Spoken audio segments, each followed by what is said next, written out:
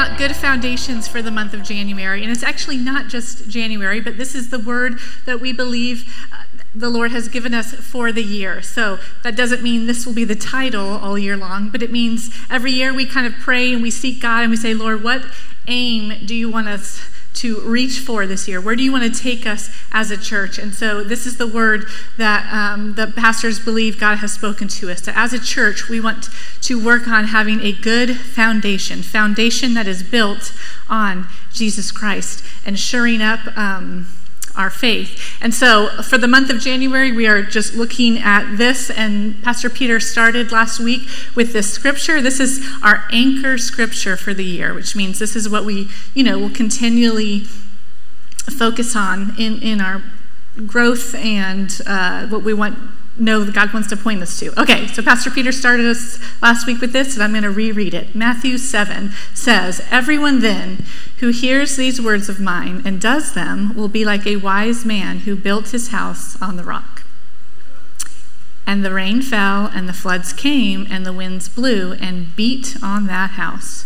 But it did not fall, because it had been founded on the rock. And everyone who hears these words of mine and does not do them will be like a foolish man who built his house on the sand.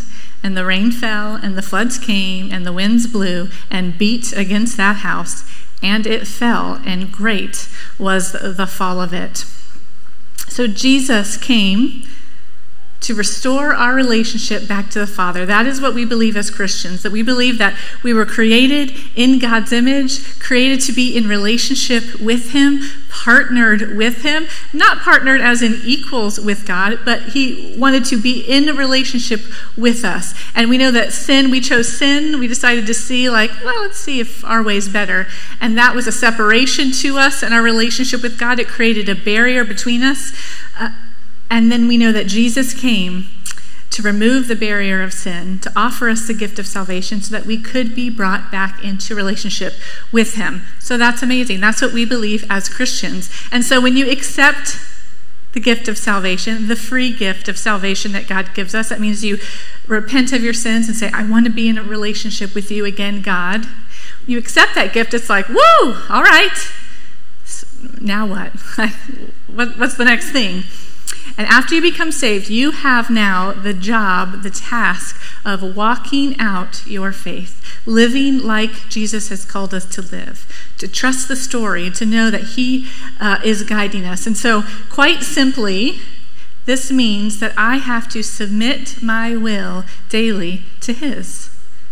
If I am saying I'm in Christ, I'm in a relationship with Christ, then I must live the way He's asking and calling us to live. And so, there's two thoughts we're going to pull out of today to kind of take home and meditate on this week. And this is the first one. As we consider good foundations and asking God, what foundations of mine are not founded on you, are not established on the rock that is Christ. The first thing I want us to consider is that we have to choose obedience. I have to choose every day to submit my will to the Father. We see this example in Jesus.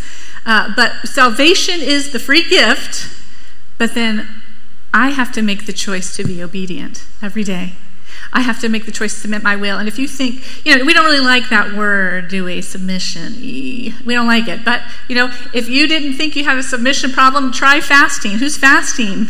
Ooh, boy, your flesh just wants what it wants. And when I have to go throughout my day and say, no, no to that thing, no that whatever it is you've given up, boy, you realize, man, it takes effort, and I have to use my will to say, no, you will be in submission to this endeavor that I'm doing. Okay, so, and we see even in that scripture we just read, we know that we have a choice in this because it says, those who hears the words of mine and does them will be built on a rock. Those who hear it and do not do them. Okay, so there's choice there. We have a choice. I have to choose obedience. I have to choose to submit my will every day as I'm considering the path of Jesus. If I'm saying, okay, I'm a Christian, I'm in relationship with Him, and I'm going to walk the way He's asked me to walk. And it's not like, oh boy, it's a whole list of rules of do's and don'ts to be a Christian. No. We are in relationship with God, but to be in relationship with anyone, there are things I must do to have a healthy relationship. That there's a part I have to play in this. And this is the same with God. We receive the free gift of salvation, but then I must choose to walk with him and to be obedient to what he's calling us to. And so, it can be easy to think like, okay, well, he's done, Jesus has done his part. He's done the hardest part. He's removed the curse of sin. Man, why is it so difficult then to have good foundations? If I've accepted salvation, if I'm in a relationship with a living God, why is it so difficult to have good foundations, to walk daily with God? And we're going to look at 2 Corinthians as we consider this question. 4, verse 6 and 7. For God, who said, "Let there be light in the darkness," has made this light shine in our hearts so that we could know the glory of God that is seen in the face of Jesus. So, reiterating, God, who created light, created everything. He spoke the words, light came into existence. That God has said that light now shines in our hearts. Wow. And can we just, before we go on, this sentence here, my gosh, I love this. The glory of God that is seen in the face of Jesus Christ. Jesus Christ is the glory of God, the fullness of the glory of God. I love that. Okay, so God has ordained that we could receive this light. We can receive salvation. We now have this light shining in our hearts, but we ourselves are like fragile clay jars containing this great treasure. This makes it clear that our great power is from God, not from ourselves. So we have the salvation. We have salvation from God, the free gift. It's the clay pot that trips us up, right? It's us. It's our flesh. It's my own desires, proclivities, my flesh, the wounds from my childhood. I let offenses build in my mind. I let fear be in the driver's seat instead of faith. I let addictions, things that bring me comfort, all of these things are things that can distract me from living in relationship with Jesus, from that daily submission of what he's called me to do to be in a relationship with him. But this isn't a surprise to God. He knows that. He knows we're the clay pot. And it seems so wild to think about, why would God choose to partner with us? Of all the ways you could have done this, it seems unimaginable that Creator God, would choose to live in created man and to use us and to partner with us, because he says, you are the church. You are my representation on this earth to see my will be done on this earth. And it's so amazing to think that he has chosen us for this work. And the scripture right here tells us why he's done this. It's not a mystery. It says, so that it makes it clear that the work that gets accomplished for the kingdom of God is by his power and not by the power of the vessel. Because listen, if you've got this impressive vessel, wow, oh my gosh, this being that's perfect and doing all this work to restore the earth and to restore mankind and to see mankind be brought to salvation and freedom. And wow, the vessel. No. It's not about the vessel. It's about the power of God. And so he has partnered with us, fragile clay pots, we'll say, to do this work. And it's absolutely mind-blowing. And it's an interesting perspective because we get so paralyzed by fear when we think about stepping out in our faith.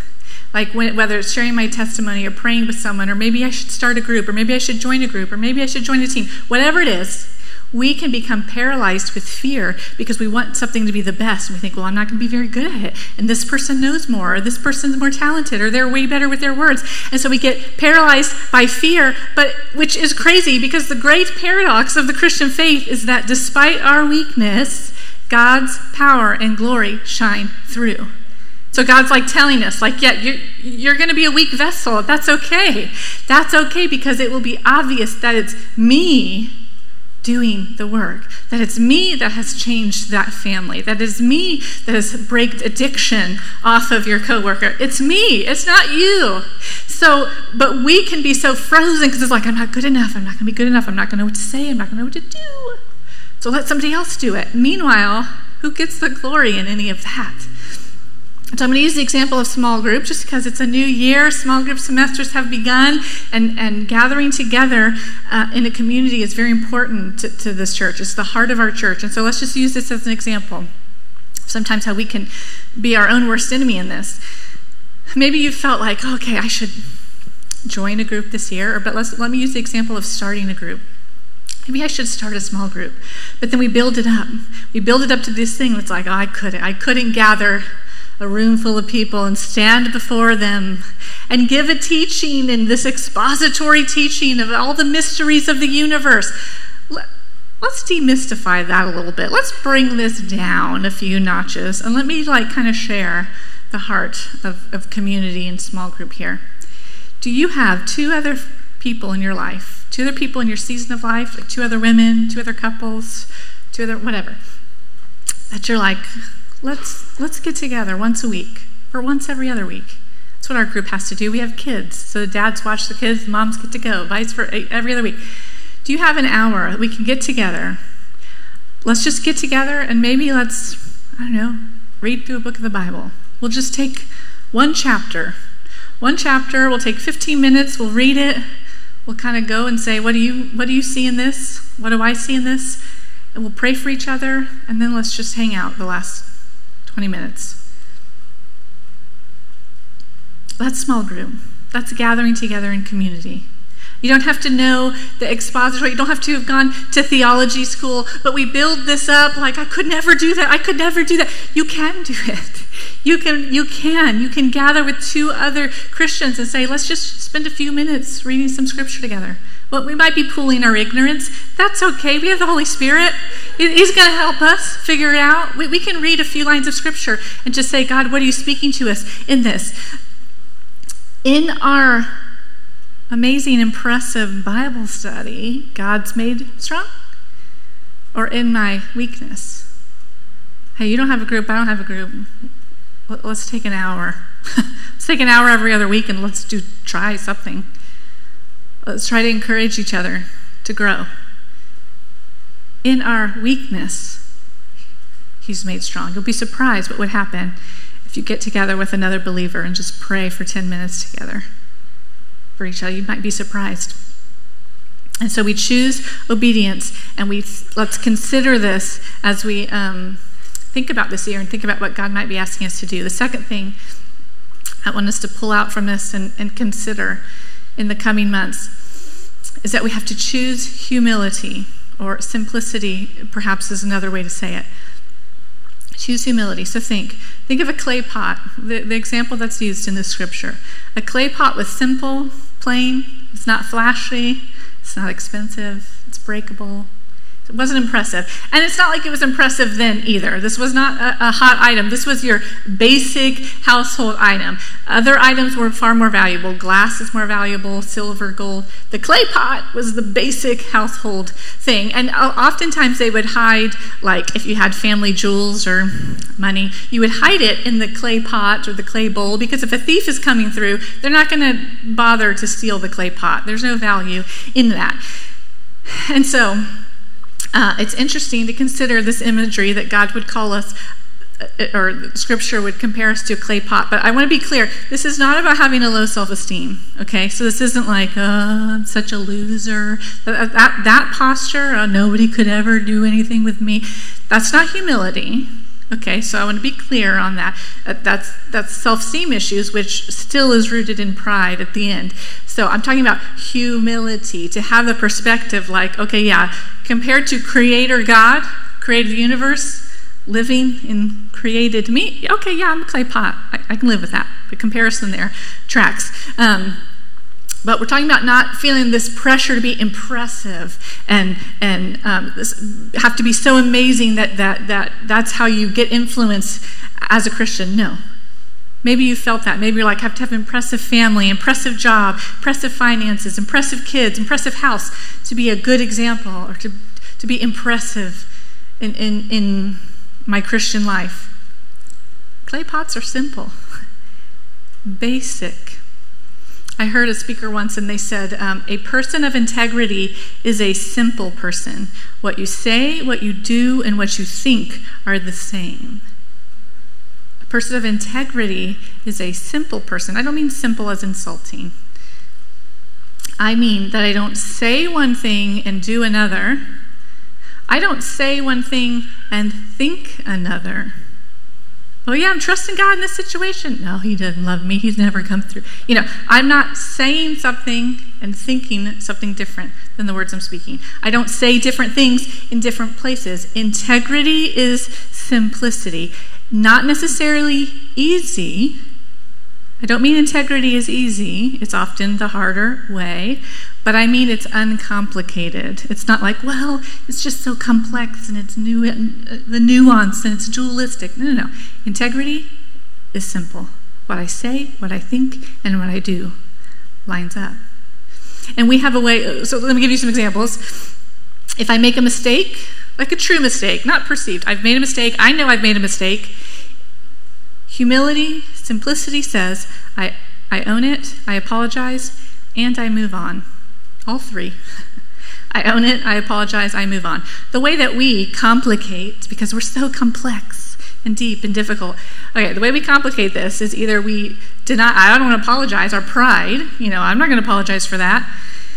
I'm talking about if you know you've messed up, okay. Either we swing to one side of like making it difficult to actually apologize, or we swing the other way and we apologize, but we're wallowing and we're like the beat down dog that's begging to get back in the house for weeks and weeks. Humility is simplicity.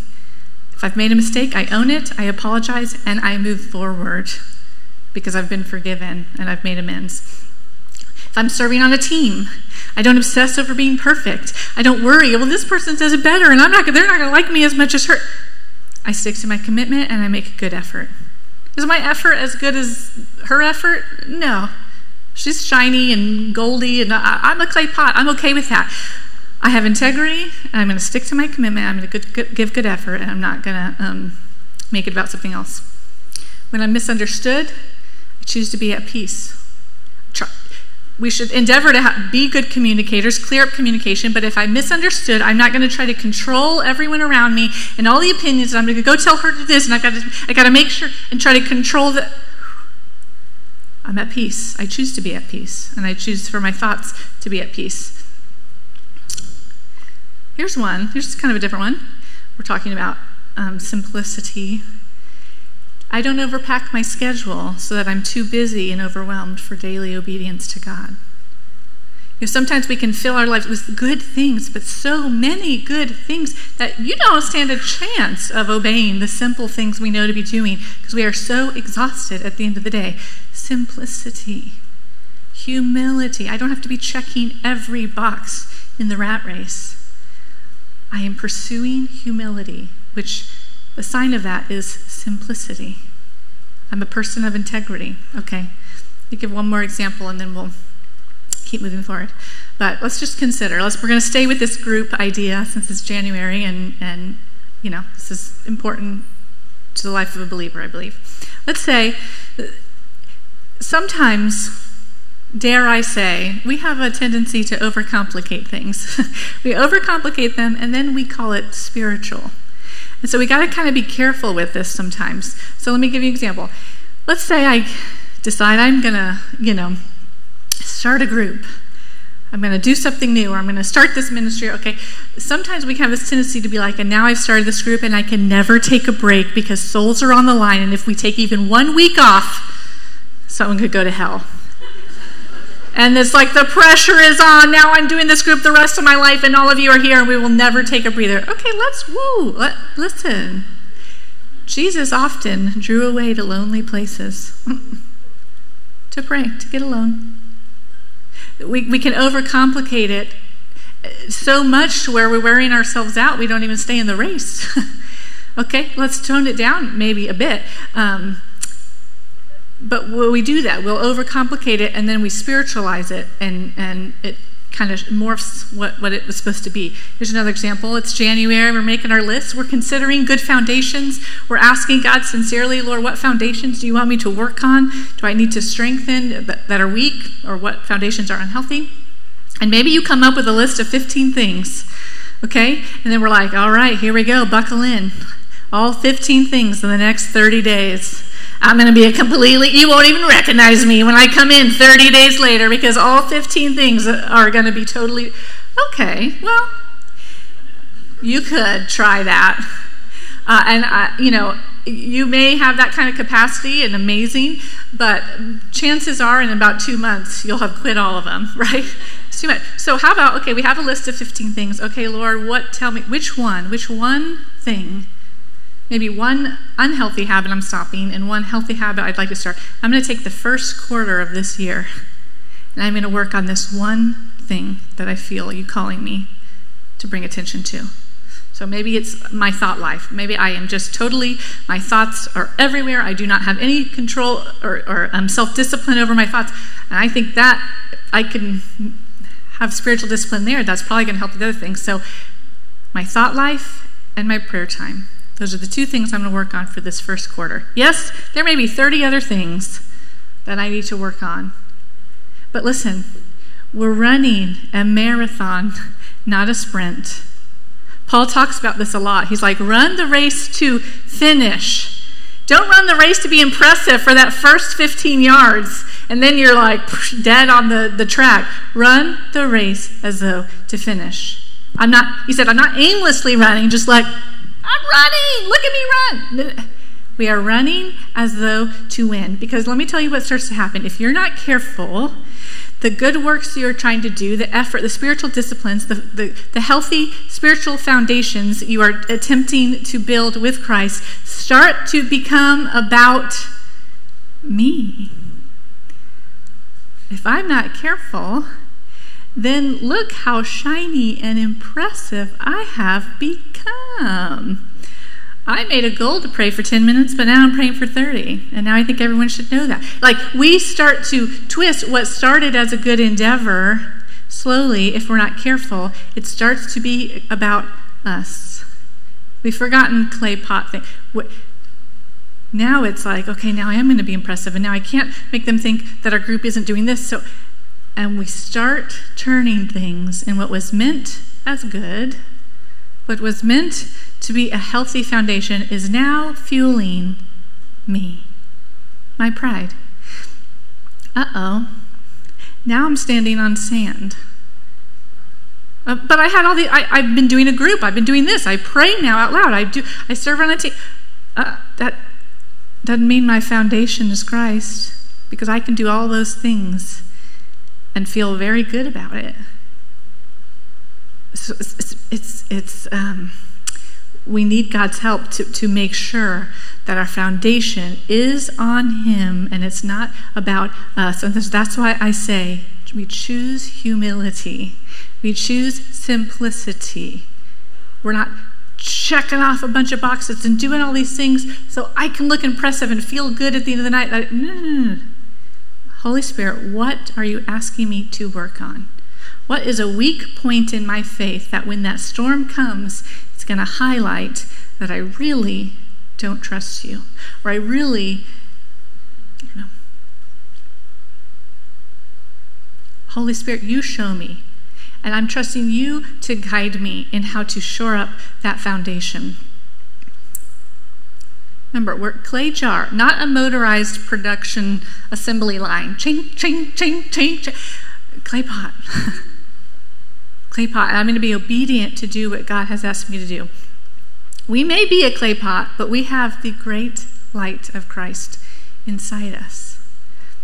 I'm going to end with this story here. If you've never looked up the Dead Sea Scrolls, you should. It's fascinating. Go to deadseascrolls.org and you can read all about it. But if you've never heard of this, there was a discovery, an archaeological discovery in the 40s that was probably the most impressive of any time, but especially our time. There were these shepherds in the 40s, and they were shepherding. This is around the Dead Sea. And one of them, I think he actually fell into a cave. He discovered a cave accidentally, and he discovered these clay pots in them, and he took them home. He took one of them home, and inside it were all these rolled up scrolls and documents. And they discovered that these documents, so there were thousands of, they ended up, of course, discovering all these caves, and there's been, I think, definitely hundreds, I think even thousands to this point, of manuscripts that they have found hidden in clay pots, all in this region, hidden in these caves. And it's so amazing because some of these documents range as early as the First Temple period, 8th century BCE. And among a lot of the documents, there's tons of documents, but among them is every single book in the Hebrew Bible, which is the Old Testament, every single one except Esther. That's the only manuscript that isn't found in these Dead Sea Scrolls. But every single book except Esther was found among these scrolls. And the reason this is so amazing is because these scrolls predate 1,000 years earlier than our previous earliest documented biblical manuscripts. So the ones we've had previously, the earliest biblical manuscripts, these scrolls that were found are 1,000 years earlier than them. And the amazing part about it is that as scholars have gone through them, it has shown undeniable proof that the scriptures have not changed over time, but have remained solid. Because that's one of the arguments people have. It's like, okay, even if you believe that God inspired the scriptures to be written, even if you believe that's God's word, how do you know man didn't change it? Because it was recorded from man to man to man, And so that's one of the arguments. Like, even if it was God's scripture, it had to have changed. There's no way the message could have remained the same. But the Dead Sea Scrolls are undeniable proof that even 1,000 years before the earliest manuscripts, the documents were unchanged. And many of them were the full documents. Some we just have pieces because of, decay. These clay pots held on to the greatest treasure we have ever discovered. They preserved the Word of God. These jars may have been dried out, cracked, jagged, broken in places, but they held on to the treasure. They held on to the Word of God. And we, like those jars, have this great light in us. We have the hope for humanity, salvation hidden in our hearts. We, like those clay pots, contain this great treasure, and it is God's desire that we be whole and complete and free. And so that's why we consider it so important this year to go through and make sure our foundations are sure, that they can weather any storm, that through the horrific moments that happen in life, we discover what we really believe about God. Because in that scripture earlier, didn't say, those who hear my words and do them won't have any storms happen. No. They're coming. They're coming. So I don't know what steps you need to take this year, what you specifically need to do to shore up your foundation, but I know that we must. I know that we should. I know that we have to remain light in this broken world. And Jesus offers us the free gift of salvation. He offers freedom. He offers healing, but he will not fix your will. He won't. He will not override your will and make you do something, make you act in honorable, holy ways. He won't. Our will is what we have to submit and say, I will submit to the ways of Jesus. And we see this example in Jesus. He gives us this example. Jesus submitted his will to the Father. When he was in the Garden of Gethsemane, before he went to the cross, in Scripture we find him kneeling down, groaning, in agony, saying, I don't want to do this. And you know what? His disciples didn't see it. They wouldn't have known. If Jesus had been like, you know what? Nah, I'm God too. I'm part of the Trinity. I'm going to find another way. The disciples wouldn't have known he disobeyed. They had no idea what he was doing, kneeling down in the dark. They were sleeping. But Jesus, in the cover of darkness, when no one was watching him, told his Father, I don't want to do this, but not my will. yours. And he did that. He made that choice to obey, to submit his will, so that in the cover of darkness, when no one's watching you, you can choose to obey. You can submit your will. Jesus has given us the power to do that. Let's stand.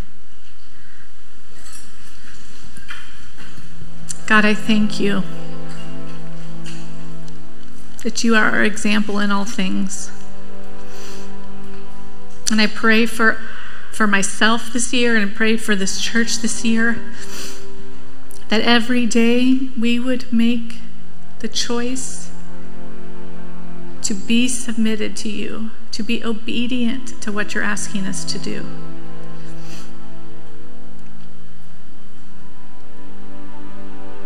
That we wouldn't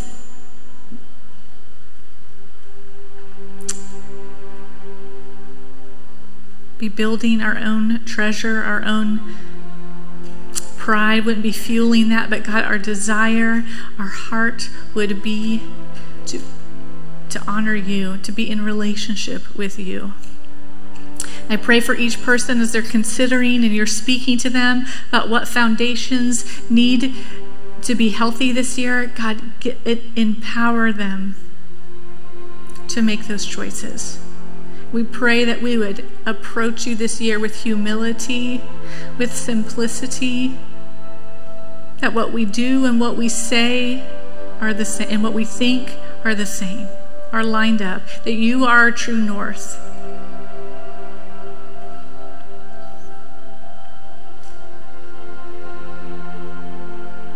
God, when no one is watching us, when we're in the cover of darkness, I pray that we would make decisions that honor you.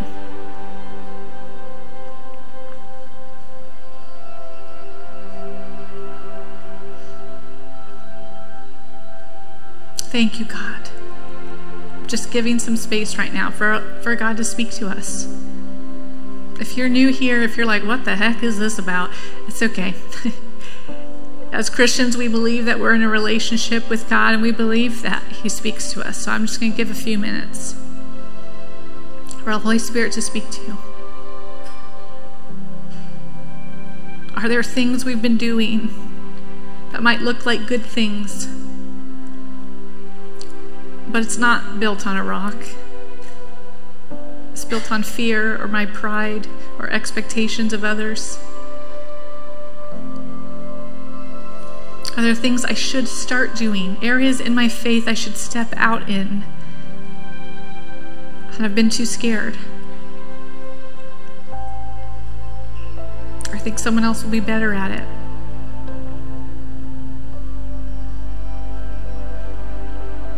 Help us, God.